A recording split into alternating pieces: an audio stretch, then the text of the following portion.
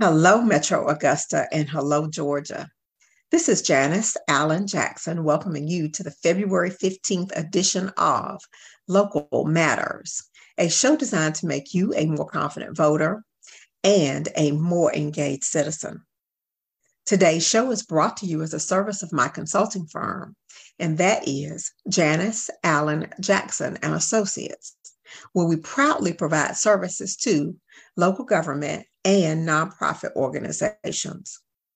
We will start off today with a quick visit from retired Lieutenant Colonel Joyce Law, and she's providing information about a program that's taking place on tonight.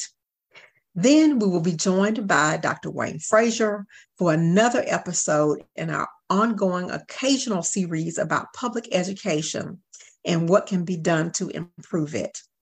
Thanks so much for being a part of our Local Matters family, and be blessed.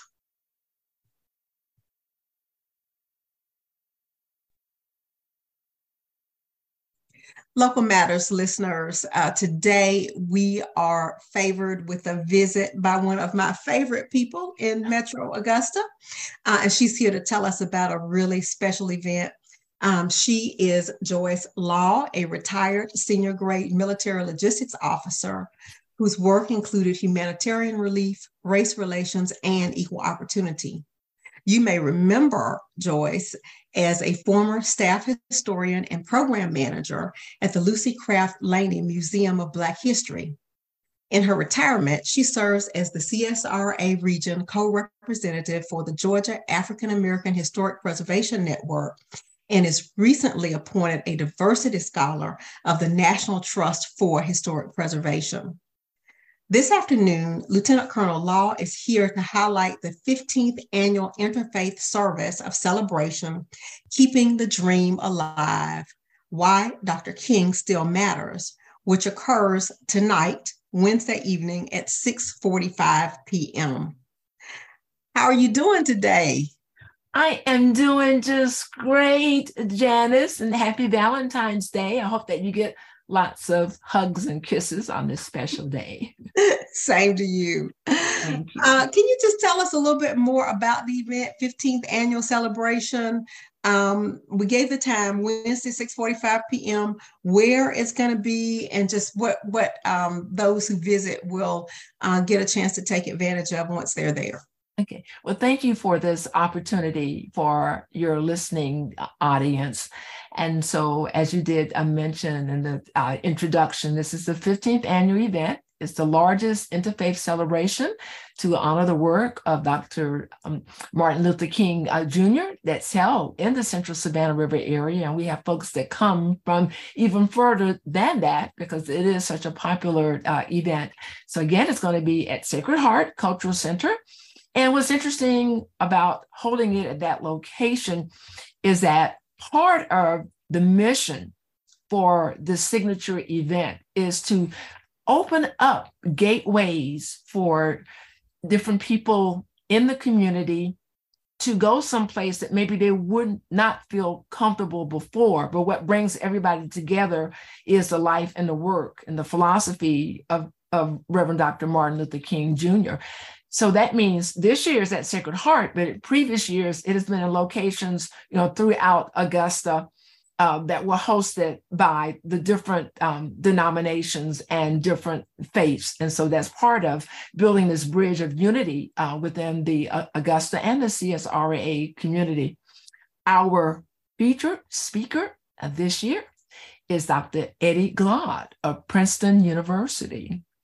And many of your audience members may know him, or the opportunity to get to know him, also through his book, Begin Again. And it's about James Baldwin's America and his urgent lessons for our own. And so there will also, in addition to Dr. Glaude being the keynote speaker, there will be a book signing after the event. And that will be hosted by the Book Tavern. So that means if someone is not able to stay later to get a book, the line might be long, that they can visit the Book Tavern, to purchase a copy of the book. That Arts in the Hearts of Augusta is one of our largest cultural attractions, for our area. And people come out for the good food and the music. But Augusta has an extremely large religious diversity also too, that follows along with cultural diversity. And the Progressive Religious Coalition has hosted the largest array of religious diversity for the MLK service. This year, our service will be dedicated to honor the member of community activist Reverend Terrence Dix, who passed away this past January. And another feature of the MLK service is that a portion of the donations that we collect during the Invitation to Generosity will be going to Georgia Legal Services program, of which Reverend Dix happened to have served for 20 years on their board of directors. And so in the previous years, we've donated to Augusta Mini Theater, Safe Houses of Augusta, St. Stephen's Ministry, Mark Alberton, who's a local videographer who does filming on ecology in Springfield Village. And so it's to help meet some of the needs of the underserved in our community to further human rights. That is wonderful. So in one night, you get a chance to acknowledge the memory of Dr. King. We have a national figure, Dr. Glaude, because I've seen him on television, on Twitter. I mean, he's a national figure. Yes. A national scholar. Yes. You get a chance to support a local business, which is the Book Tavern, which is located on Broad Street. Yes. And you get a chance to provide support to Georgia Legal Services, which represents some of the most vulnerable citizens in our area. Yes. And it's so interesting, although Dr. Glaude is an international figure, he's a graduate of Morehouse College, and he serves now on the board of trustees of Morehouse. So Augusta is a homecoming in a way for him, because your Morehouse began at Springfield Baptist Church. That's right. The Augusta Players will be performing along with the Augusta University Choir. So there's a little bit of something for everyone, in addition to the litany that we're presented by the array of different faiths and denominations in our area. Thank you. Thank you.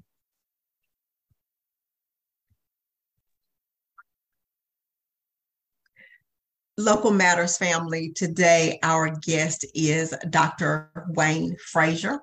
As you all, many of you know, he has been a member of the Richmond County Board of Education for, I think, at least in his second term. Is that right, Dr. Frazier? In my second term.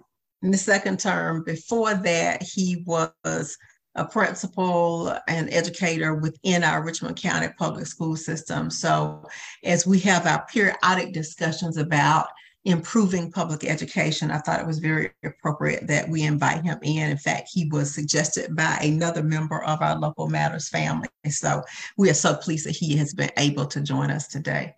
How are you doing today, Dr. Frazier? Doing excellent. Very good. I'm just glad to be here and feel this weather. And some people say we have bad weather, but I think all weather is good weather, as long as you can feel it and touch it and smell it. So I'm happy to be here. Very good, very good. One of our traditions on Local Matters is that we typically ask our guests to tell our audience a little bit about the arc of their careers. So if you could just take a couple minutes, tell us where you're from, how you decided to go into the field of education, and then we'll use that introduction as a way to get into what we really want to get into in terms of the meat of our conversation. Yes, ma'am. I'm originally from Shreveport, Louisiana. I came out of a family of 11 children.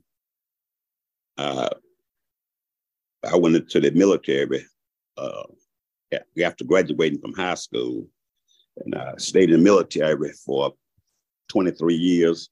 And after retiring from the military, I attended Payne College here to finish my educational degree. And from there, I went to attended South Carolina State University to get advanced degrees. And I had no intention of being an educator. However, it chose me in that I was encouraged by some military people to get into it and some family members. And I think other than my children and my wife, that's probably the best thing ever happened to me in my life, is being part of it, educating my community. And it's been fairly fun and very easy because the children that I've dealt with came from exactly the same background most that I came from. So, and I retired after approximately 20 years as a teacher, assistant principal, and principal in the school system. And now I'm on the Richmond County School Board representing District 4. All right, very good. Now, what subject did you teach when you started in the classroom? I started with science and math. I taught that for a while. No, I started with special needs children. And then science and math with special needs and regular classroom children. All right, very good. I would just like to share some about the background of the guest. I think it helps our audience connect with you. And having given us that background, tell me about the schools. And when I say tell me about the schools, what I'm getting to is that, of course, during the election season last year, I had all of the candidates for the school board seats come on, and there seemed to be a pretty significant discrepancy about whether or not our schools are failing.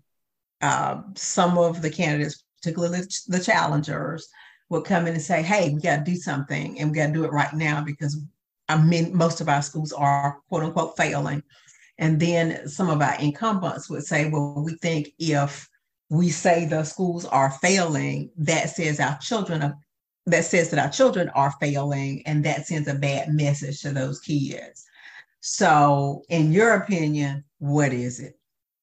I believe after being on the school board, first, based on where I come from, the way I came up, where I live, I came up very poor, and I came through the school system right at the beginning of integration. And I've seen from then until now what has happened with public education. And as it relates to failing, our children are not failing. I believe we as a public school system, and especially as a community, are failing our children. Our children that we should be taking care of are no different than they were 50, 60, 100 years ago. The children haven't changed. We have changed with how we treat them and what laws we put in place that affect them. And I'll just give you a small example. The children did not sign any legislation to say it's all right to play music, for them to have access to music with every kind of vulgarity you can imagine. These children did not decide that it was all right to have television shows in the middle of the day that shows sexually explicit movies or shows in the middle of the day. And children did not decide that their parents, or certain demographics of parents, fathers would be jailed and mothers would be forced into a welfare type situation. So it's a lot of things that we have done as a society, as a community, and as a school system that has impacted our children, that caused them to have an even more mental stress on them. And we expect them to act normal with all of this that we are doing. And then when they don't act normal, it's their fault. Or the parents that a lot of them don't have, it's their fault. So we are constantly trying to make it pretty, that make the situation pretty in a way as it relates to children failing or not failing, or they're just being challenged, or we're going through some challenging situations. But it is a situation of failure. But it's not the children. It's us as a community and as a society and as a system. That's just what I believe, based on what I've seen, what I've witnessed firsthand. Thank you for that. And as you think about that, is it Richmond County? Is it Georgia? Or do you think this is just a trend across the country? Based on what I've seen, ma'am, it's a trend across the country as relates to certain demographics of children, basically poor children and minority children. And when I say a trend, the school systems across the nation in a lot of places are taken out of the curricula as certain things that our children used to be able to talk about, or the teachers was able to teach about certain historical events that has taken place in this country that has impacted especially Black children, and allowing them to know who they are and where they come from. A lot of those subjects are being taken out of the system. And one of the things we all know, if you do not know who you are or how you got here, how you fit into a society, you tend to be in some ways lost. And that group of children or people that are in that situation have very low self-esteem about themselves, because now we have to depend on whatever the media say about that group and whatever society says about that group. And a lot of times when you're poor, especially Black, African American, the images of us are not very positive in a lot of areas. And then we basically say it's that group's fault for being in such a condition. So it becomes sort of a blame the victim situation.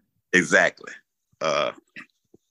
And that's just, and there's a lot of data and a lot of studies that can verify what I'm saying, but that's just my opinion based on what I've seen and the way I've grown up and what I've had to endure as a Black man and as a Black child. I remember growing up in what took place in my community and how I was treated.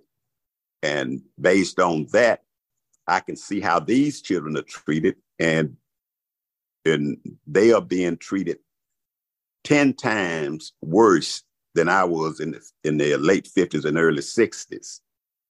So in my opinion, we are going backwards fast in our communities. And if you look in our communities, our children have basically been relegated to a situation where they have no choices as it relates to their education. If they are not in a public school environment, they don't have any choice but to choose public school, because economically they are not able to choose private schools and church schools or charter schools, because that requires money. And most people today that I know of that want their children to get a quality education, not saying that public education in some places will not allow you to get a quality education, but what I'm saying is that most people that I know that want their children to get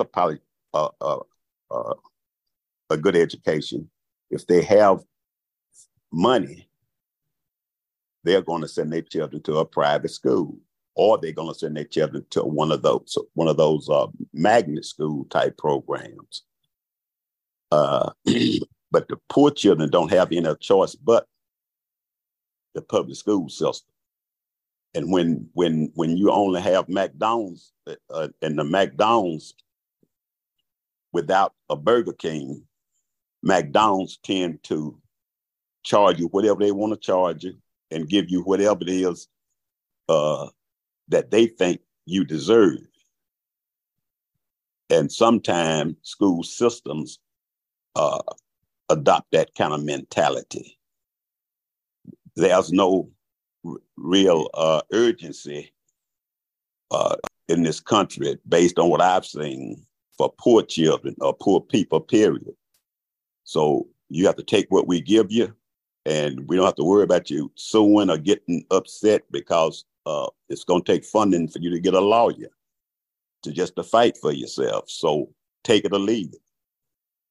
Unfortunately, we have that mindset in some parts of public education.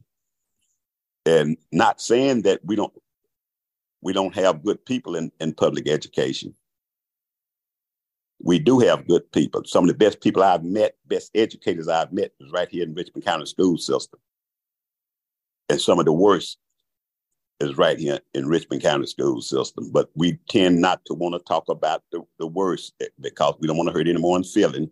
We don't want to talk about the things that negatively impact public education, because the people that's sitting in the room a lot of times are the ones who actually are negatively impacting public education. And sometimes we don't want to hurt their feelings. And we'll rather just continue to allow the children to fail because they really can't, they don't have any advocacy and they don't have a voice. So it's easier to let the children fail than hurt somebody's feelings in the room, to let them know that they are part of the problem, or their rules or their standards or whatever is part of the problem. So we'll rather just brush over it. So we don't want to hurt anyone's feelings or get anyone upset. It's easier to let the children fail that can't complain about it. So that's just what I've seen in certain situations. I think and I believe it's widespread. And I don't think it's really going to change until the community changes. And as you talk about community change, is there anything really we can do? I mean, what would you, if you had a magic wand and you could make anything happen that needed to happen to improve situations for those young people that you're discussing, what would that be? I would get the leaders, the leaders that I hope we have in Richmond County together, and we come up with an agenda that speaks to what issues we are having in our community as it relates to education, and make sure we, with that agenda, come up with a plan of how are we going to impact education based on that agenda. And we actually do the work using that agenda. And when I say using agenda, I'm not talking about using elected officials. Board members sometimes become too politically correct, or commissioners, anybody that's in politics, a lot of times service becomes secondary when you're a politician and you focus on being politically correct. Because a lot of times the service goes out the window. But we are really servants. That's what we are. That's what we was voted in office for, to serve. And sometimes we allow the politics part of it to overtake the service part, because it's very hard to be in a political position and not be politically correct. You're gonna get you're gonna form a lot of enemies, because being politically correct means you need to get along with everybody, and you need to make sure that you on the same page with everyone else all of the time, most of the time. And a lot of times when you're trying to do that, it's hard to serve the people who need the most help, because the people who control the politics are the ones who make the rules, and the rules are basically made to enhance their lives. The politicians, not the community servants, but because the servants are there to serve, or there to serve, not to enhance their lives. So, and I would another thing probably I would do, though, I would probably give the poor children another option. There's no competition for the dollars, private school dollars for poor children. And unless we do something together to educate our children without requiring them to have a lot of money, they're not going to get educated. And that's just my opinion. I don't see how, right in this time, in this age now, based on the condition of public education and politics, I don't see our children coming out of this successful. Okay. You said several mouthfuls. And first thing, just in a nutshell, what I've heard you say is that the political correctness is killing public education. Yes, ma'am. Okay. And I've heard you talk about alternatives. And when you talk about alternatives, particularly for those lower income children, children from lower income families, are you advocating for charter schools? Are advocating for school vouchers? Just kind of, how do you see those options taking shape? Well, I'll just say this: the model to educate poor children has already been formed. There's schools all over the country. I can't call this one in Atlanta now, but it's in a predominantly Black poor neighborhood, right in the middle of a poor neighborhood.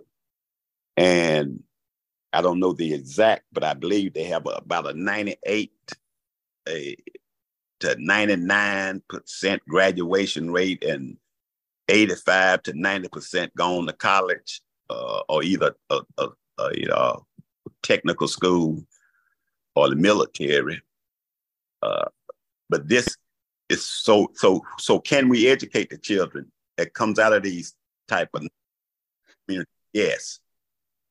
So what I'm saying is we don't have to reinvent the wheel. It's already there. For instance, when we start talking about, does race impact education? Some people don't want to say it. Some people don't want to say that, don't want to talk about that. But yes, it does.